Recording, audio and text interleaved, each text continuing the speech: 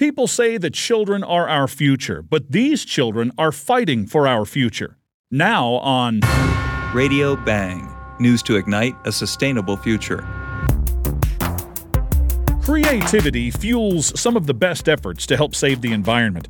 One of these efforts is underway right now in U.S. District Court of Oregon, and the trial begins February the 5th. 21 youth plaintiffs under the name Our Children's Trust are suing the federal government for promoting fossil fuels, despite knowing they destroy the climate. This case was first filed in 2015 against the Obama administration. Our Children's Trust, with support from Earth Guardians as an organizational plaintiff, has based its case on the public trust doctrine. Now, this doctrine is not words on paper, it's a concept going back to Roman times when society agreed that common resources like air and water belong to everyone. It promotes that government is a trustee that cannot give natural resources to private ownership. It must safeguard them for all. So does it sound like wishful thinking? Even in the capitalist United States, public trust principles have prevailed in court more than once. In 1892, the U.S. Supreme Court ruled that the Illinois legislature had no authority to give Lake Michigan's shoreline to a private railroad because the state did not own the property. More recently, the Pennsylvania Supreme Court cited the public trust doctrine to allow Robinson Township to ban fracking to protect its water supply.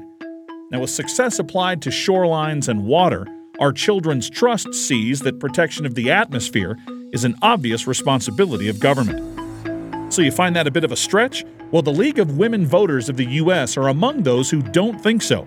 The League submitted amicus briefs in support of the youth plaintiffs, whose voices, the League points out, are diminished in representative government because of their inability to vote.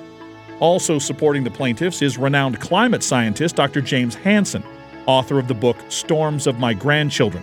After 2 years of objections from first the Obama administration and now the Trump administration, and of course the fossil fuel lobby, motions have been rejected to dismiss the case.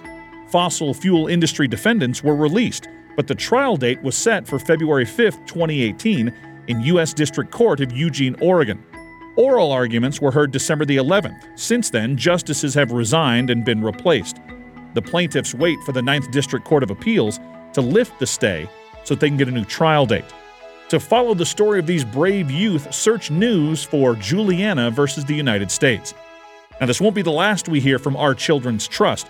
While this case is a landmark, the group is involved in other grassroots and international efforts to protect climate. They welcome your support at ourchildrenstrust.org. News of sustainability from across the globe. This is Radio Bang.